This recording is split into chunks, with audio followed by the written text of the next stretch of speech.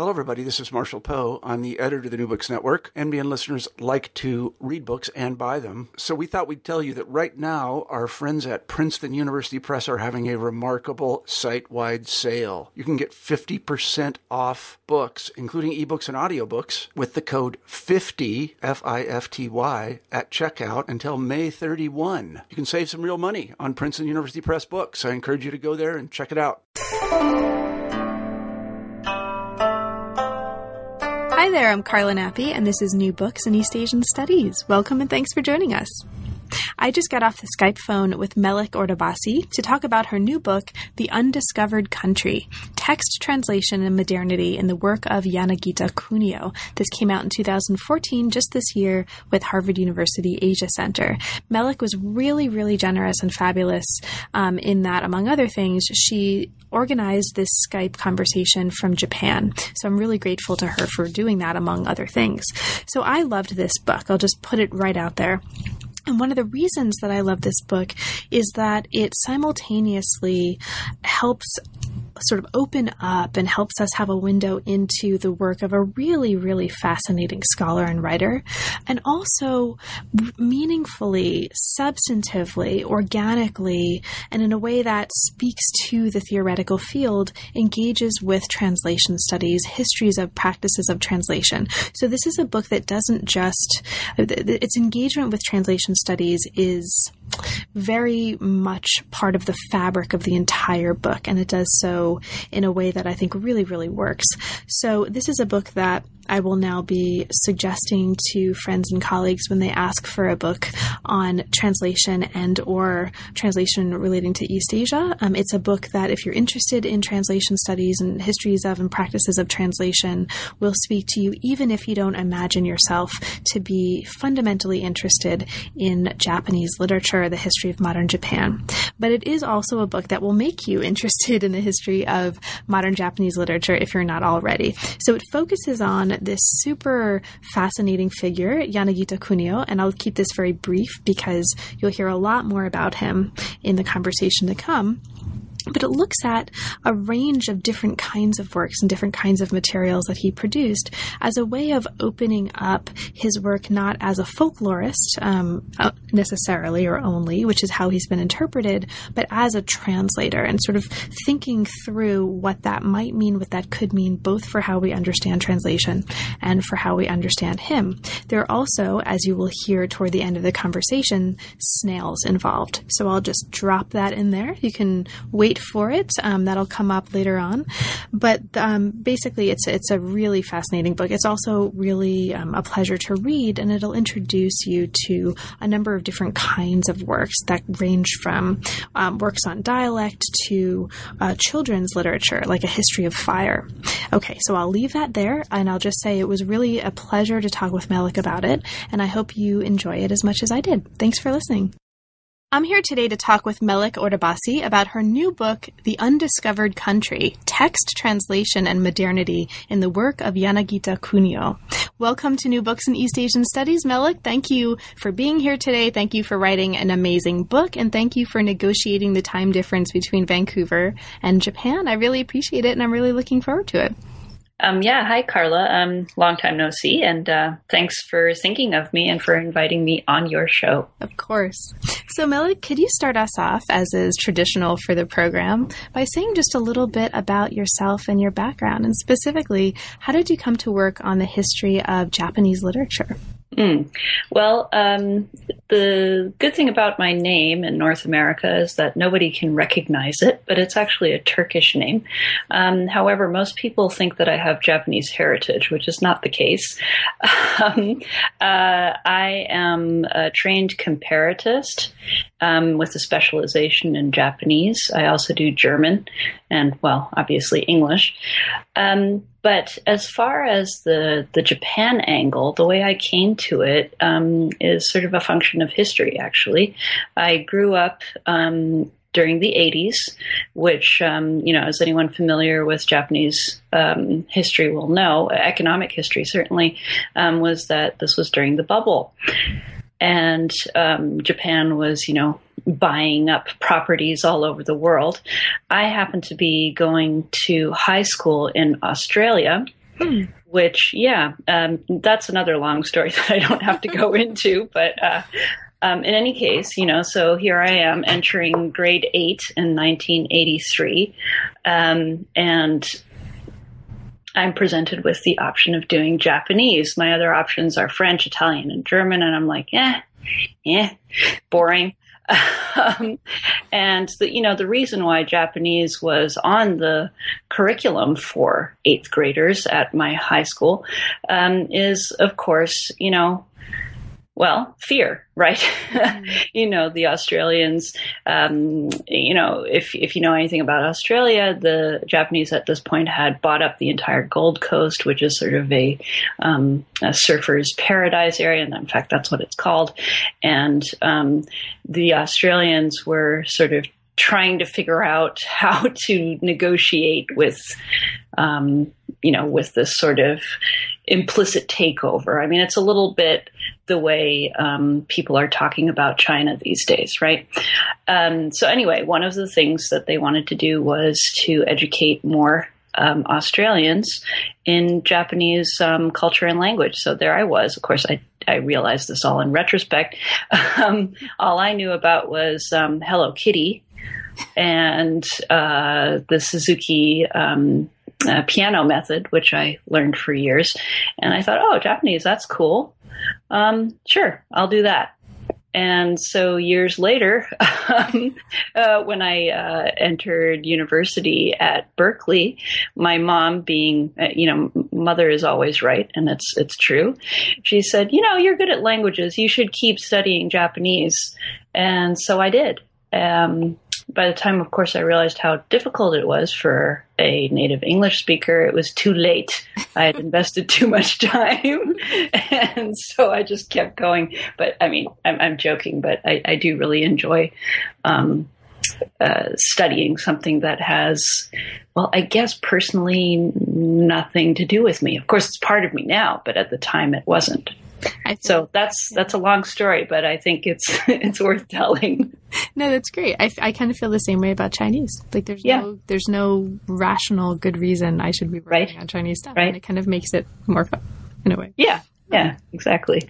So the book that we're talking about today explores the work of Yanagita Kunio, who is a writer, a folk scholar, and much, much else. He was just he emerges from this book as a super crazy, awesome, wacky guy who you want to hang out with, but maybe not too much. Yeah. Yes, that's probably true. So we'll talk about him, I'm sure, over the course of the next hour. Now, it understands and evaluates and reevaluates and explores his work in the context of and in a frame of translation studies, and practices histories, concepts of translation. So this is a book that kind of is both about his work, and it's also a really substantial, I think, very meaningful and helpful contribution to translation studies. And we'll talk about those aspects of the work in time. So how did you come to this topic? What brought you to work on his work in particular as a way to focus your study? Well, again, I have outside circumstances to thank for this.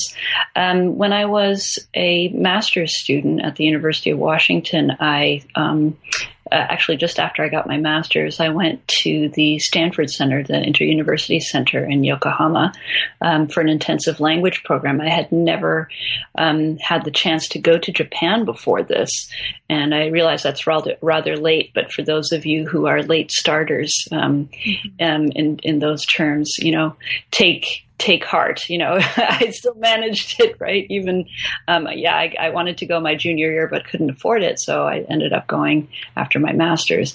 Anyway, the wonderful teachers at the IUC, introduced me to him, mainly because I first had an interest in folklore and was also a big fan of Studio Ghibli movies, Miyazaki Hayao, and I don't know, Carla, have you heard of those? Yeah, of course. Yeah. So a big fan of those. I mean, as probably most 23-year-olds in that area would be, right?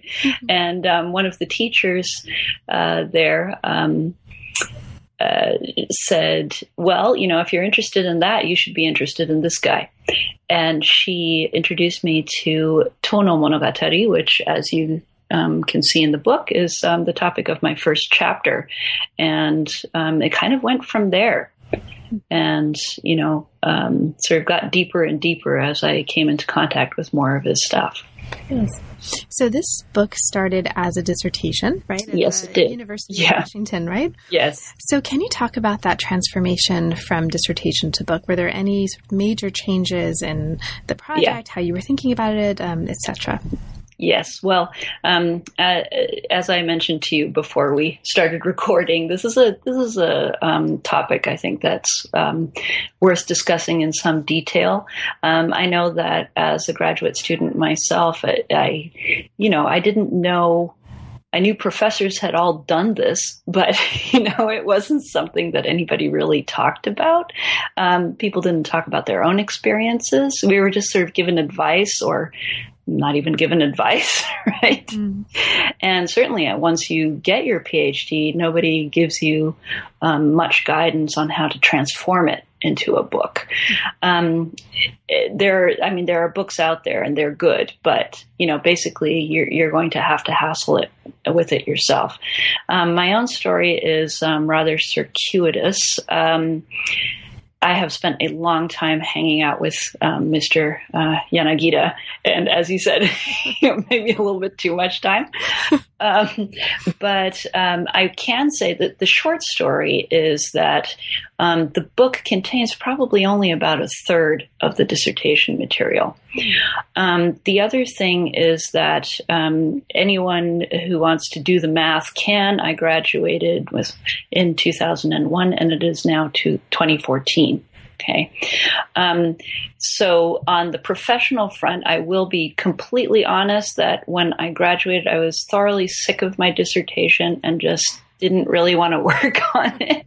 That's pretty common. I think a lot of us have experienced that. Right. I do realize that not many of us have the luxury of doing something else, right? I happen to be very lucky to be at Hamilton College for my first job.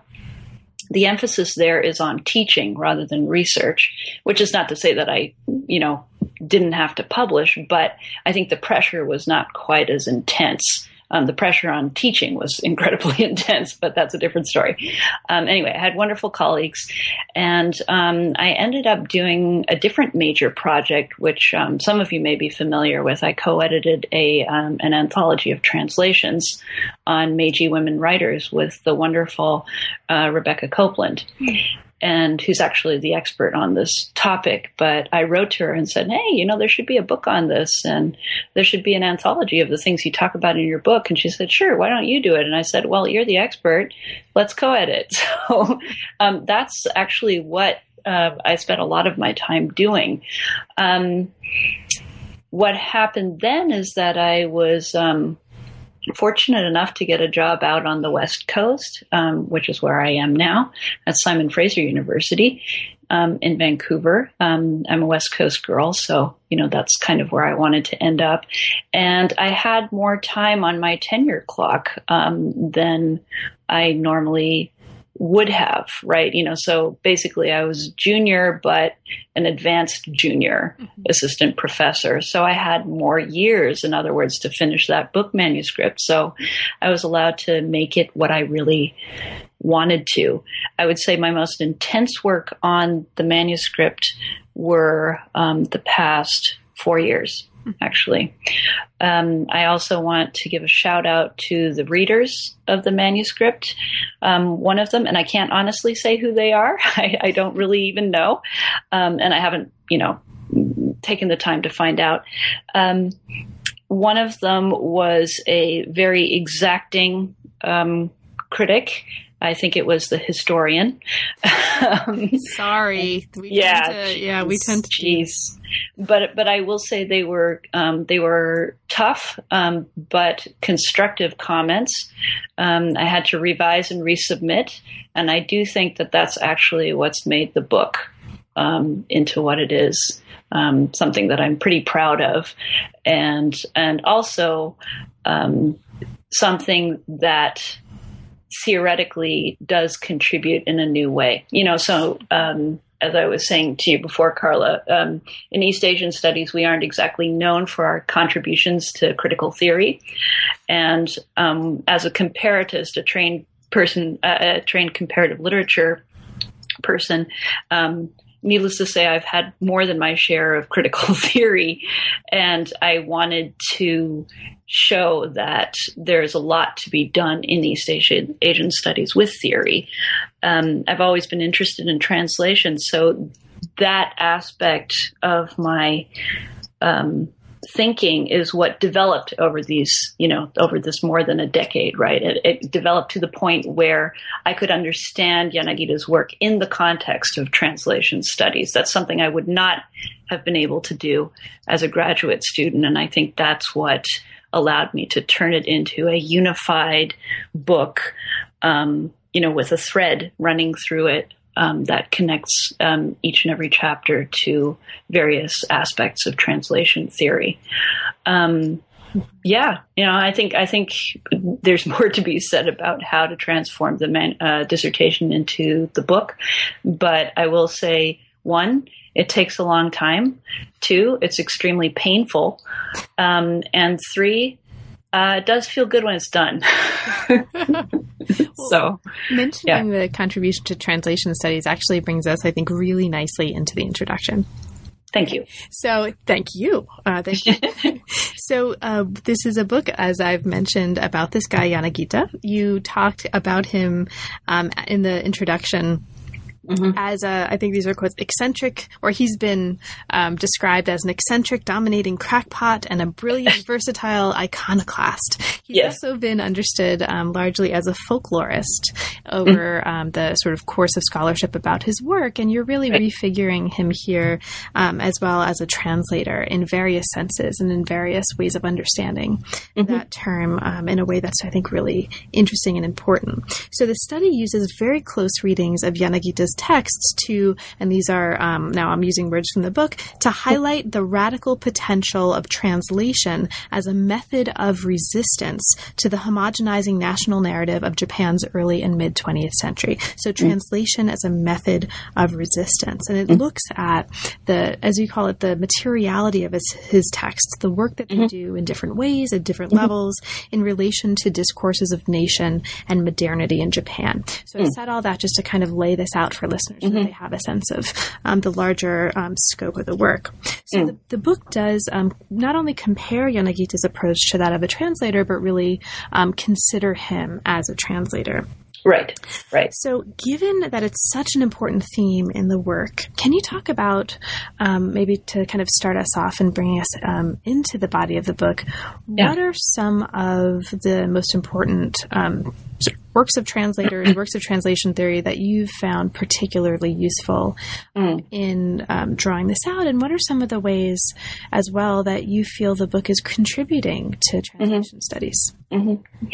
Let me first say that, thanks for, and actually this was something you said before we started recording, that this was something you'd noticed about the book, and that made me very happy. It's like, okay, it came through. Good. I worked hard on that. I did want to say something before I talk about my theoretical influences, in terms of translation studies. I did want to say that this is a very, certainly from the perspective of Japanese scholarship on him, a very odd perspective on Yanagita.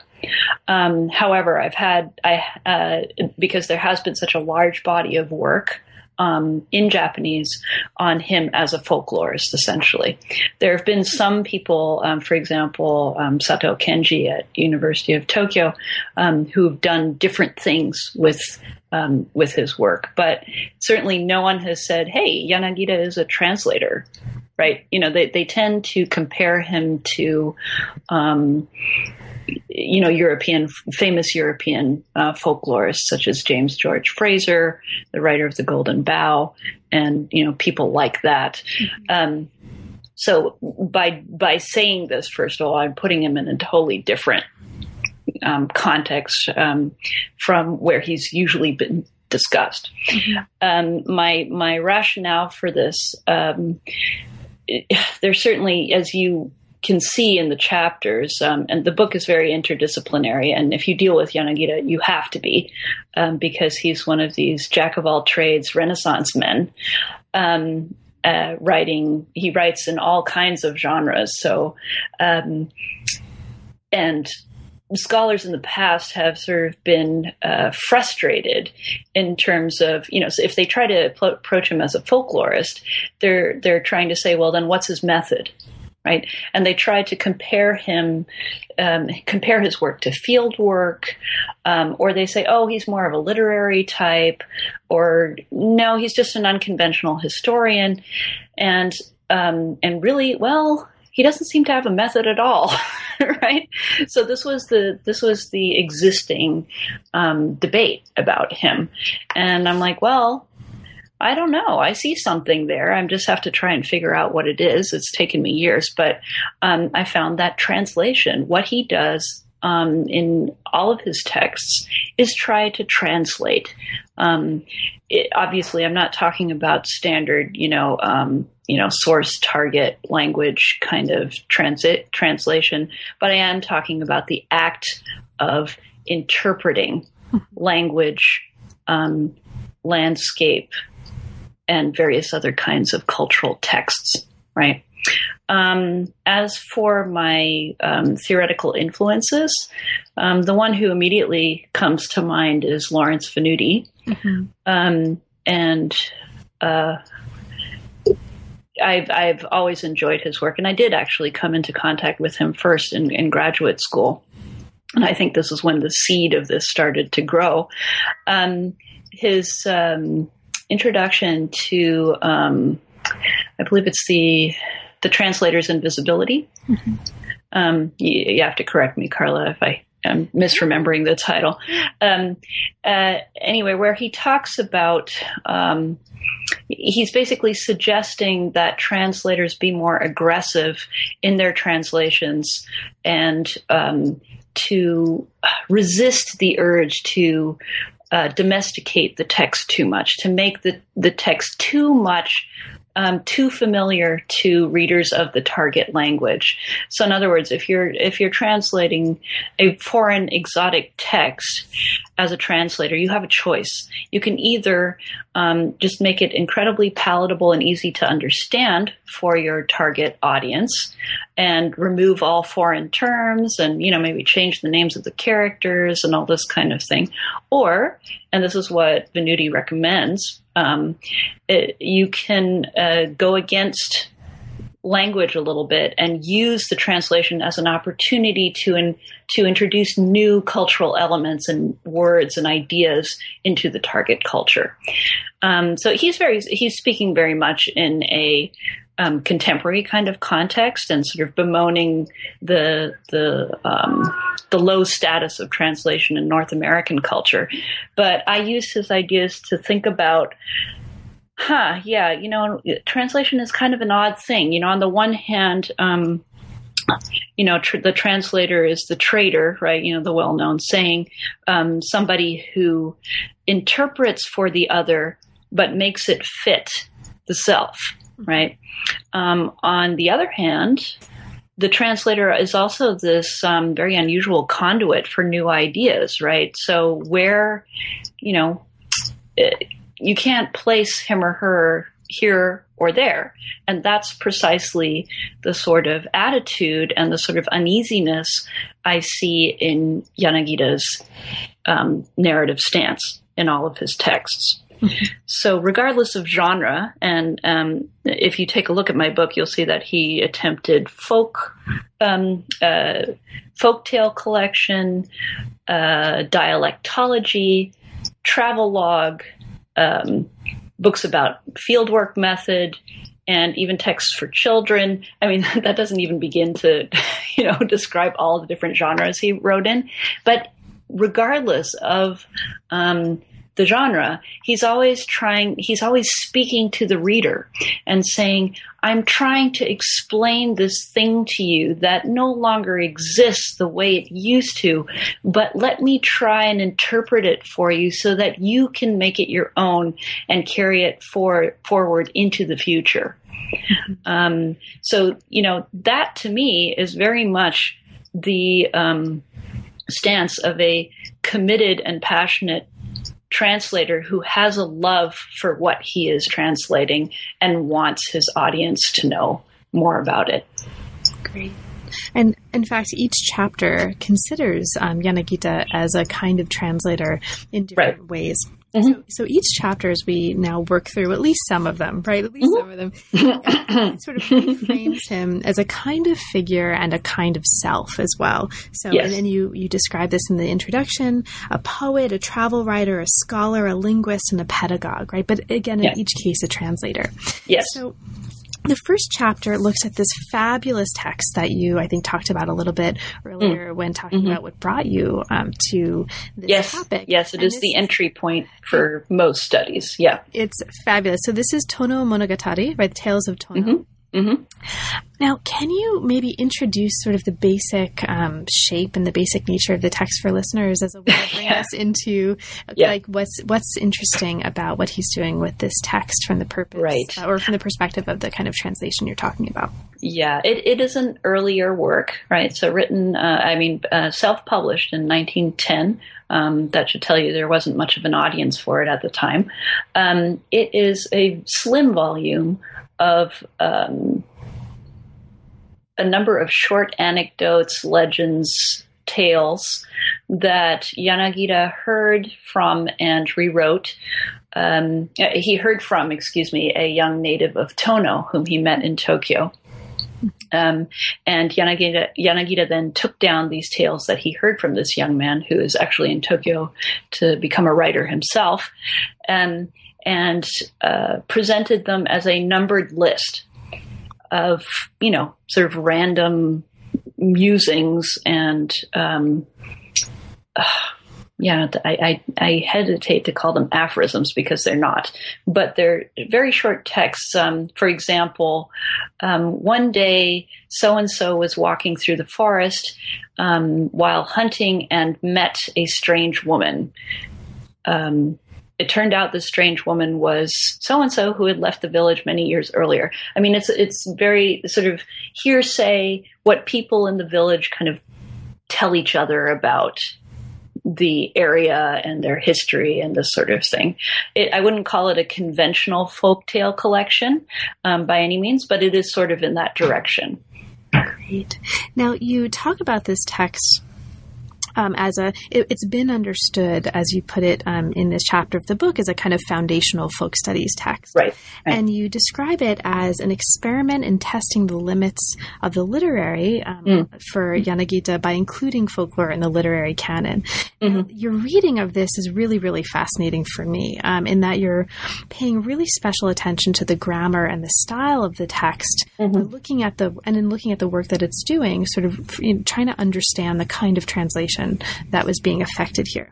So he chooses to write in a non-vernacular, as you put it, purposely foreignizing classical style. Right. He also doesn't use the first-person language. He doesn't use the I that was so popular in this period in works of contemporary realism. And often, as you put it, pronouns are even omitted. And this is actually a really important decision. And it sort of situates him within this comparison with, or juxtaposition with, the work of Deleuze, interest in assemblages. It's really, really fascinating. So can you talk a little bit about that? What's going on with these grammatical decisions and what's significant about them in terms of the argument about his work that you're making in the chapter?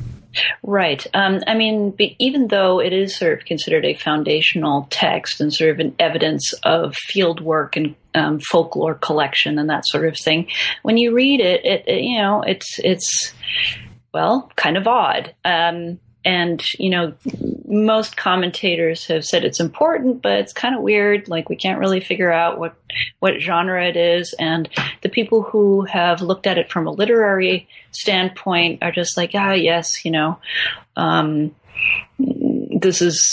it's interesting, but we also don't really know what to do with it. There's a couple of exceptions. For example, Mishima Yukio, the famous writer, liked it.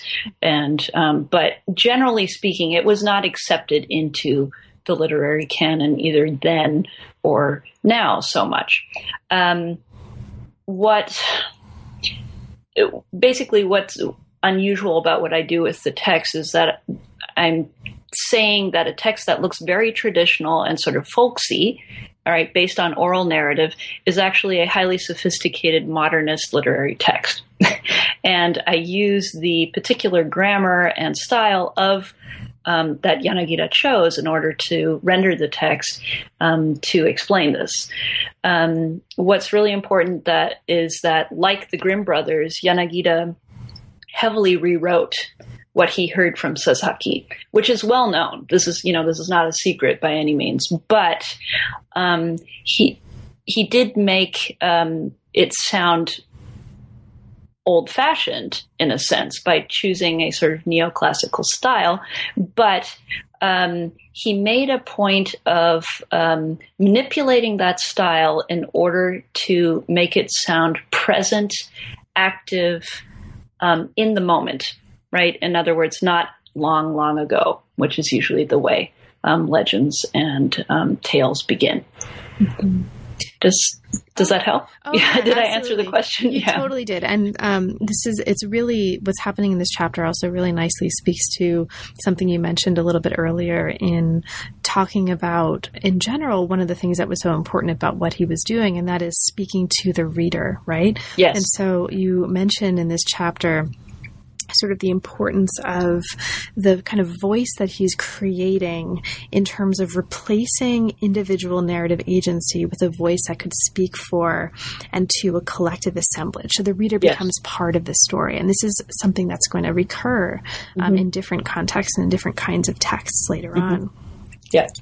So this is only one kind of text that he worked on, though. And as you mentioned earlier, he wrote lots of different, what we would consider to be different genres of writing. And you explore them in turn, or you explore many of them in turn over the course of the book. Yeah, not all of them. Right. If you've taken a look at his collected works, I mean, there's a new one out, which is not yet complete, but the one that I was working from sort of half the time I was working on this book is over 35 volumes. So there's no way I can cover all of it. And thank you for not trying, because from the perspective of a reader, it's actually, it really helps the larger kind of conceptual and theoretical threads to come out when you do not try to write, an 800-page book. Yes. Yes. So the next chapter looks at his work as a travel writer. Yeah. And the way you put it here is that he's seeking as a travel writer to renew a faded genre and thereby to rewrite the contemporary national landscape. So again, to remind listeners, this is also about an engagement with issues of nation and modernity and these larger scale issues that are also really important here. So the chapter pays special attention to his work, the Kainan Shoki, or the South Sea Notes, and it is talking about the ways that he's addressing travel as a form of translation. So can you take us into this idea of travel as a form of translation and maybe use the South Sea Notes to open that up a little bit? Sure. I did just want to say something quickly about, what you mentioned, the interest in nation and modernity and so forth. The reason for Yanagida's passion for translating is because he is concerned about the future of Japan and what he sees as the questionable direction in which modernization is taking it. So one of what he's trying to do with his so-called folklore studies is to translate things that he sees in Japan's cultural past into a contemporary context so that they can be of use in constructing the current cultural fabric. So the travel log is actually a really good example of this because, if you think of all of the travel logs that are on the market, even in English language, it's all about the traveler going through the landscape. I remember being suckered in by under the Tuscan sun and thinking, oh yeah, I'd like a mansion, a house in Tuscany and grow rosemary by my front door. Yeah. This sort of vicarious participation in the visiting of exotic locales. I mean, that's usually what you think of as a travelogue. However, Yanagita does the exact opposite. So at a time when a lot of people were traveling to Japanese scholars were traveling to Europe and bringing back accounts of, what those crazy Westerners were up to, he's traveling the native landscape and saying, hey, there's all this stuff here that you people are missing. This is also the period in which sort of modern mass tourism takes off. So it's not quite true that the travelogue is dying, but it's sort of being replaced with the tourist guide, right? And if any tourist in Japan today will know that Japanese tourists love tourist guides and rankings of hot springs and, sort of here's what to see where, and here's what to buy there, and here's what to eat there, and this sort of thing. So I don't know if Yanagita was successful in turning the tide of the touristic view of the landscape, but it is very telling that when he writes these travelogues, he is looking at the landscape as he is standing there and is not talking about, oh, and I had some really good noodles, but instead is interpreting what he sees in terms of the cultural history of that place as he sees it. So Notes on the South Seas is one of a sort of a trifecta of, it's not a trilogy, trifecta, whatever, 3 well-known travelogues that are kind of considered as a set by Japanese scholars. This particular one is about his trip to Okinawa, which, as some Americans know, is a contested kind of place because the U.S. has a base there, which has caused a lot of local strife. The Okinawans want it gone. And this sort of manifestation, this current manifestation of Okinawa within the national imaginary is actually just the end product of a long history of neglect and oppression by the Japanese mainland of the Okinawan people and the islands. So Yanagita has often been read as one of the people who contributed to the marginalization of Okinawa. This may have, in fact, been the case, but it is certainly was not his intention. And his text, South Sea Notes, attempts to excavate interesting cultural, historical layers of Okinawa and its connection with the Japanese mainland in an attempt to, I think, and this is what I'm arguing in the chapter, increase the importance of Okinawa in the mind of the mainland Japanese reader. So he's not writing for Okinawan readers. He's trying to say, look, Okinawa is actually very important to us, and look at these submerged and hidden layers of cultural history that we share. And he uses a variety of techniques, but one of the most interesting ones is the shared distribution of particular kinds of folk tales, legends, and religious rituals that are shared between Okinawa and the mainland. And this is what he uses to increase the profile of Okinawa in the mainland Japanese imagination. Awesome. Thank you so much. And there's, just for listeners, I'll mark also the fact that one of the issues that's at stake, or one of the issues that's really different about the way he is treating his travelogue and travel and the way some of his contemporaries are in this chapter, are their treatments of mass transportation and the train, right? Others are writing about the train as if it's this like awesome, funky, groovy, amazing thing, and he's not so much. And he's also emphasizing the importance of discomfort, and the experience of exile. So I think it's part of a larger, I think, body or a larger, not trend, but thread that some listeners may weave through contemporary comparative literature and literary studies right now. There's a huge interest in exile and sort of exile. Yes. And I tried to, address that without getting on a bandwagon about it, because I don't like doing that. But yeah, it's an important. I do think it is an important thread. Thanks for picking that up, because let's see, how do I put this? Yeah, the idea of discomfort and that travel should be a difficult thing is, of course, a traditional one. If you're familiar with, this is true in Chinese poetry as well, that, traveling is a hardship and it's not a touristic experience. So that sort of marks Yanagita as seemingly old-fashioned, but I argue that he's retooling this idea into something more like exile, using the idea that you have to be aware of your own place in the world and be uncomfortable with it in order to really see what is around you. Right. Yeah. Thank you, Melik.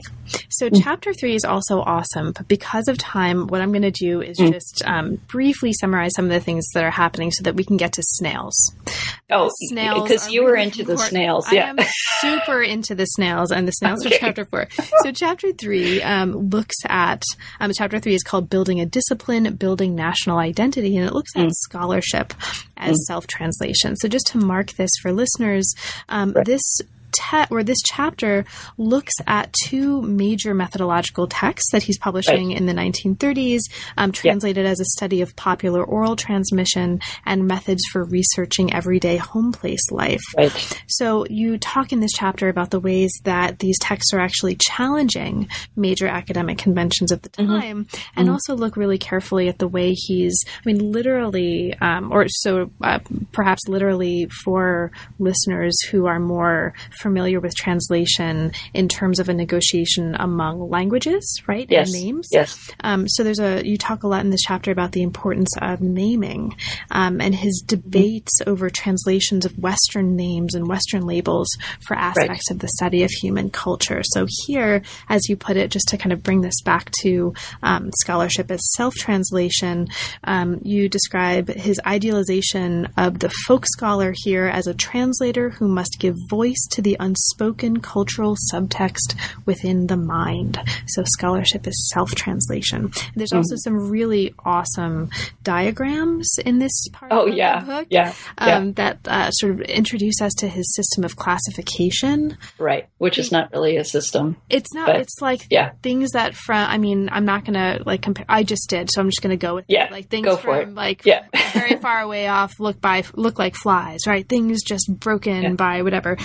Like things sensed by natives, things heard by the ears, things seen by the eyes. It actually makes sense, and at the same time really pushes, at least me as a reader, out of my comfort zone of what I think about when I think about classification. So it's really a fascinating chapter that we could talk about for an hour, but we have to get to the snails because I insist. So let's get to this. Sure. I just want to say that this chapter, there's a reason why it's in the middle. It's not only a chronological thing, but I will say that I'm probably the most proud of this chapter. Oh, well then why don't you, No, it's cool. It's cool. I totally want to talk about the snails because they're funky. But no, I just want to add to what you said very briefly about the translation theory issue. This is where not only do I sort of look at those two quote unquote methodological texts as something else entirely, but I also do a layered reading of those texts. because they are similar to each other, because both of them try to discuss his so-called methodology. And by comparing them, you can actually see how he's trying to develop this narrative stance as a translator. In other words, it's a very literary and translation studies method of reading a text rather than a historical or anthropological way of doing it.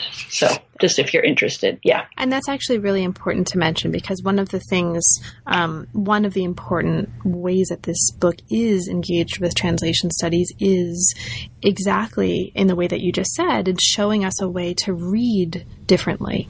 Right? It's not just saying, he is a translator, here's why. It's actually taking us into the text and training us or showing us possibilities for reading in a way that actually transforms how we understand a text, rather than considering it as a stable, historically, historically stable entity. So I think that's a really important contribution.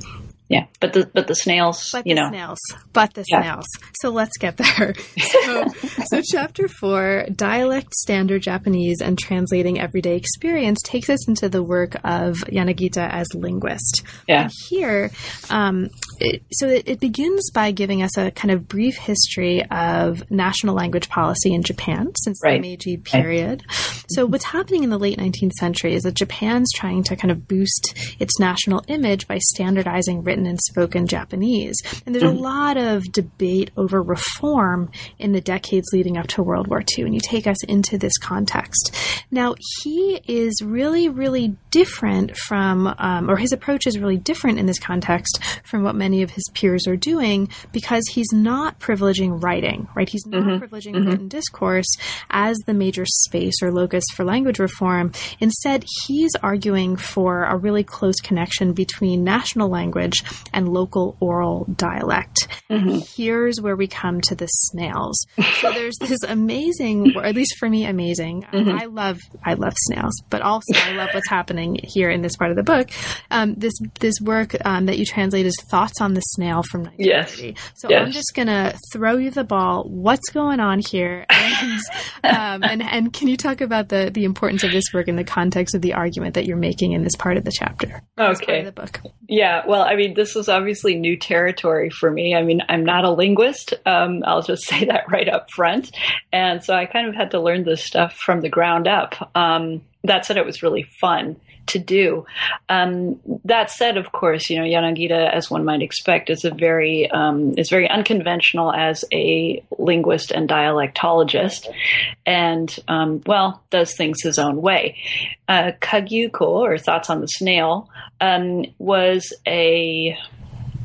again, I would call it an experimental work that drew on geographical linguistics from Europe, which is a very sort of quantitative method of researching dialect, where you sort of map different variants of a term geographically and then chart it and categorize different variants and try to figure out how it all hangs together. So what he chose to do it's actually a compendium of essays, but the most important one being this essay on the snails, the snail, the term, in other words, the term snail. I mean, he's not actually talking about snails. He's talking about terms for the snail and the regional variation surrounding the term. He could have picked, I don't know, something else, but snails were much cooler, I guess. And so there is a crazy map included in the book, sort of as a fold out thing. On page 156. Oh my God. And can I say that this was the most difficult thing to do for my own book? And it only appears in the 1930 edition of Yanagita's book, and I think it never appeared again because of the printing difficulties, which is exactly what I had problems with. Anyway, so it's this crazy map where he attempts to show all the different variants for the term snail as they are used in various parts of Japan. what emerges from this discussion is that when you look at the text and his discussion of these terms in context and how they're used and the history behind them and how they relate to each other, some of the theories of which, most linguists would say he's crazy, but are nevertheless very interesting. It's very clear that the map and its sort of quantitative scientific aspirations doesn't begin to describe in full the kind of picture of dialect and its importance and its variation and its creativity that Yanagita is actually trying to advocate. What he's ultimately trying to say by this variation, and there are a number of different theses out there, he is trying to argue that Japanese is one language, but just as importantly, he's trying to say that what is interesting about dialect and why it should be considered as an integral part of national language is that it incorporates and displays the creativity of people involved in the creation of their own language, right? Rather than using language that is handed to them from the top down, as in sort of a national standardization policy, dialect is sort of a living example of how people engage with their own language and make it better all by themselves. Great. Awesome. Yeah. And for people, or for listeners rather, who are particularly interested in situating this within a larger historiography of ideas of language, yes, also compare what he's doing here to the Sapir-Whorf hypothesis, right? To yes. Sapir-Whorf stuff, yes. but show really interestingly the ways that he's emphasizing the history behind the patterns that emerge. That's right. That Sapir That's and Whorf right. don't. So this is a really interesting chapter for listeners who are particularly drawn to sort of linguistic history and history of linguistics. Yeah, and I mean, I will say this chapter has, even though it has nothing to do with not really anything to do with the new project I'm working on, it has deeply affected my thinking about language as a national phenomenon and how that connects with language as a literary phenomenon. Awesome. So, are there snails in the new project? No snails. Okay. Sorry. Maybe the next time we can talk about this. We can totally talk about it. We talk about that later. Okay, so as if the snails were not cool enough, then we come to even in ways even cooler text in the next chapter, including a history of fire, and we'll get to that. So chapter 5 is called Translating Folk Studies for Children, Education and Disciplinary Politics Revisited, and it introduces Yanagita as a kind of pedagogue and someone who's really critiquing and speaking back to some dominant trends in education. So this chapter looks at his writing on education, which, as you put it here in this chapter, have been largely neglected by previous scholars. And those writings are really include many different kinds of texts. So folk studies, right, that focus on children and youth, educational works for children and for their teachers and for their parents, speeches and articles about education policy, interviews about education policy. So it's a really diverse kind of archive from which these ideas emerge. So it's also really interesting just from the perspective of sources, right? And how to sort of put those into dialogue in productive ways, which you do really well here. Well, thank you. As hearing that from a historian makes me feel good. Historian. Well, you had me at snails, so I was. Oh, okay. I'm good. Good. But yes, that's one of the really interesting things I think about the book for people who don't self-identify as complet scholars or literature scholars, is that there's really interesting ways of treating and thinking about the source archive here that I think are very informative for people who are self-identify as historians, as I do. Awesome. That was part of my intention, actually. So, a lot of the work I had to do in this chapter was to put together a discourse on Yanagita's thoughts on education and pedagogy, and how that connected with, his more general sort of drive to excavate Japanese cultural history of a certain type. So yeah, that's why there are all these diverse texts all in one place. But I do think I managed to show a good thread from, his earliest career all the way to the end of his career, how this continued to be an interest for him, what becomes of young people, how they should be educated, and how his thoughts developed over the course of, needless to say, a very interesting period in Japanese history, right? So, but let me just focus on the last part of the chapter, I guess, because, by this time, if Yanagira was cranky before, he's really cranky by this point after the war, but he's still gung-ho. You just can't keep this guy down. And once he managed to, one of the interesting things is that he managed to escape censure post-war, and in fact was looked to as someone who was not sullied by the politics of the pre-war period. And I think there's a good reason for that. And so that despite his cultural conservatism and his sort of, traditional viewpoint, he's actually somebody who's advocating for different ways of thinking about the Japanese present, and generally argues against sort of groupthink, right? So, needless to say, this put him in a pretty good place post-war, and his opinion was sought on reform of textbooks. So he did some work in that. It didn't go mainstream, but nevertheless, he's been seen as somebody who was on the right side of the debate, as somebody who had something good to say about how young Japanese people should be educated going forward. Basically, he had always advocated people who think critically. This is a buzzword for us today, right, Carla? We're supposed to create people or help create people who, as educators, who can think for themselves and who can think critically. This has always been his thing. And his texts for children, including A History of Fire, reflect this. They're not, what's interesting about these books is that they do not say, here's some knowledge and you need to remember it, and you will be tested on it later, right? This is the mindset that he's arguing against. Did you have any particular questions about the History of Fire? Because it's a pretty fun one. Could you just maybe describe it a little bit for listeners? Because it's amazing.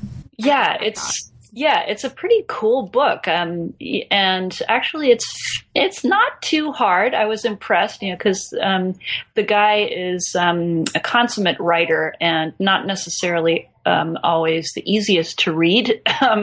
But he made an effort in this book to speak to a younger audience. He emphasizes that it should be read out loud and shared with other people in the family. And basically it's this sort of loose collection of cultural stories about the uses of fire and light and heat in Japanese culture. So he talks about the transition, for example, from use of torches as lamps to the use of oil lamps, right? The one that I talk about in the chapter is a particularly interesting one. He takes a bit from an old text. I can't remember which text, but an old folktale, which describes how a hunter is hunting, and how he uses uses a pine torch and attaches it to his saddle, and that this was a common practice and so forth. He then manages to use this old tale as a way of speculating about pre-modern hunting practices. And, sort of what they mean to us today. There's always this, addressing the reader and say, don't you think this is interesting? Don't you think we can think about how this practice actually looked like in person, and how this sort of affected how you would hunt for wild boar, and how this changed over the years, and that we ourselves have been privy to various different kinds of fire technologies and so forth. So I don't know. It's a very interesting and unusual way of talking with the child reader about raw research, basically folk research, in a way that is not condescending and does not present cultural knowledge as sort of a fait accompli, something, that you should know and learn about to be better Japanese citizens.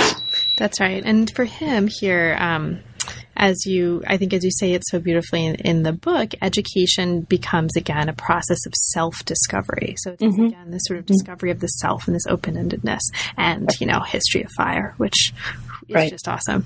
Yes, so, and what's your own relationship to it, right? Exactly. And sort of, again, like we saw in the first body chapter of the book, the reader becomes part of the story, right? That's right. A dialogue. There's just sort of, rather than a first person, I and you. I'm the expert, Exactly. So there's also a conclusion, and I won't ask you to talk to me about it, but I need to mention, as you can imagine for listeners, that the conclusion ends with Yanagita on a kind of This Is Your Life TV show in Japan. It's actually called Hear a Bell Tolls, which I know it's a little bit uplifting. I know, a little Hemingway-esque. I don't know, but funereal, but Hear a Bell Tolls. So he's on this TV show, this Is Your Life TV show. But the conclusion also comes back to the general theme of translation, and again argues here, and I think in a way that really brings everything together, that reading Yanagita's works as translations transforms how we understand them. And as you put it here, they become a counter-narrative on Japanese modernity. So again, just reminding us that this is about his work, it's about translation, but it's also about a very particular engagement, and a very important engagement with Japan, with modernity, with notions of the nation. So, and of course, I borrowed a page from Walter Benjamin to title the conclusion. Right, The Afterlife of Folk Studies. Right, I couldn't resist. So, Melik, there's a million things that we could talk about the book. It's a really wonderful study, but of course, we're at the end of the hour. Given that, though, is there anything in particular that you'd like to mention for listeners, especially for listeners who haven't yet had a chance to become readers? Sure. Well, I have a very pretty cover to my book, and I really wanted to talk about that just briefly. The image that I chose and found years ago, this was the one thing I was certain about with the book. I said, once I saw it, I was like, okay, I have to have it. It is actually has nothing to do with Yanagita. It is the frontispiece to the novel The Broken Commandment, Hakai, 1906, written by a colleague and sometime friend of Yanagita's, Shimazaki Tosan, very famous novel from that period. And the artist is Kaburagi Kiyokata, and I had a heck of a time trying to get a decent copy of it because the original sketch has been destroyed. But in any case, it pictures a man in kimono from the back looking at workers working in a rice field. And he is clearly not a worker, right? So he's standing there observing these country folk working in the field, and you don't really know what he's thinking, but he looks thoughtful, and you're looking in the same direction that he's looking. And I thought, wow, that really, even though in the context of the novel it means something quite different, there is this sense of distance and aloneness and exile, but interest, and at the same time a desire to be connected that I feel expresses Yanagita's position as translator very well. Absolutely. And there's also a really nice picture of his hand there. It gives you the sense of work to be done. Yes, absolutely. Out. Yeah, he's sort of clasping his hands behind his back, and you get the sense that he's going to be using those hands. Right. Yes. So, Melik, now that the book is out, and congratulations again, I think it's Thank you. That, I think it's a fabulous book in lots of different ways and for lots of different reasons. What's next for you? What are you working on now, and what projects are inspiring you? Well, I am raring to go. After my long affair with Yanagita, it's time to move on. And although, of course, I have taken a number of hints from the work, as I mentioned with the dialectology chapter, a new view of literary language and its connection to national language, and also his work on children, actually. So it's not snails. It's children that I'm sort of moving on toward. I also figure, this is going to be my second book, and I can do whatever the heck I want, and I'm going to do it the way I want. That's right. So that's the plan. The topic is, I take my perspective title from Paul Hazard, the French comparatist, and I'm going big. Or I'm going home. It's the World Republic of Childhood, which I borrowed the phrase I'm borrowing from Hazard, and it's translation and children's literature, 1870 to 1930. And I'll be incorporating children's texts from Japan, Germany, and Anglo-America. And hopefully, incorporating some other traditions as well to the extent that I am able. The point being that I see this there is this strong drive toward the national during this period, right? And you can see this in Yanagita's work. But what I also saw there was that you can't do that without addressing the international, without the process of translation, both in a literal and a figurative sense. And I saw that children's literature in particular, this is also something I saw in my work on the modern Murasaki, the anthology I co-edited with Rebecca Copeland, that children's literature really traveled around in this period, even though once it got to where it was going, it just became part of the national tradition. So I'm sort of interested in looking at, well, how does the world become part of the national? And how does that look in the context of children's literature, which perhaps travels more avidly and without regard for borders and rules than does adult literature. So that's actually what I'm currently working on my sabbatical here in Japan. I just spent 2 months in Munich at a wonderful place called the Book Castle. And yes, it's the International Youth Library in Munich, if you care to look it up, researching German sources from the period. And while I'm here in Japan, I'm going to focus on Meiji and Taisho period texts. And I'm really trying to concentrate on not reading anything else except for Japanese stuff, but it's very hard. But I'm really enjoying working in this new direction and sort of applying what I've learned so far over my career to these new texts. Well, this sounds like another fantastic project. So best of luck with this project. You. Enjoy the sabbatical. If you do come across any children's stories that involve snails, I'm just saying I will certainly. And thank you, Melik. It really has been a pleasure, and it was a pleasure to read the book as well. Well, thank you. And I'll see you back at the farm. Absolutely. You've been listening to New Books in East Asian Studies. Thanks for joining us, and we'll see you next time.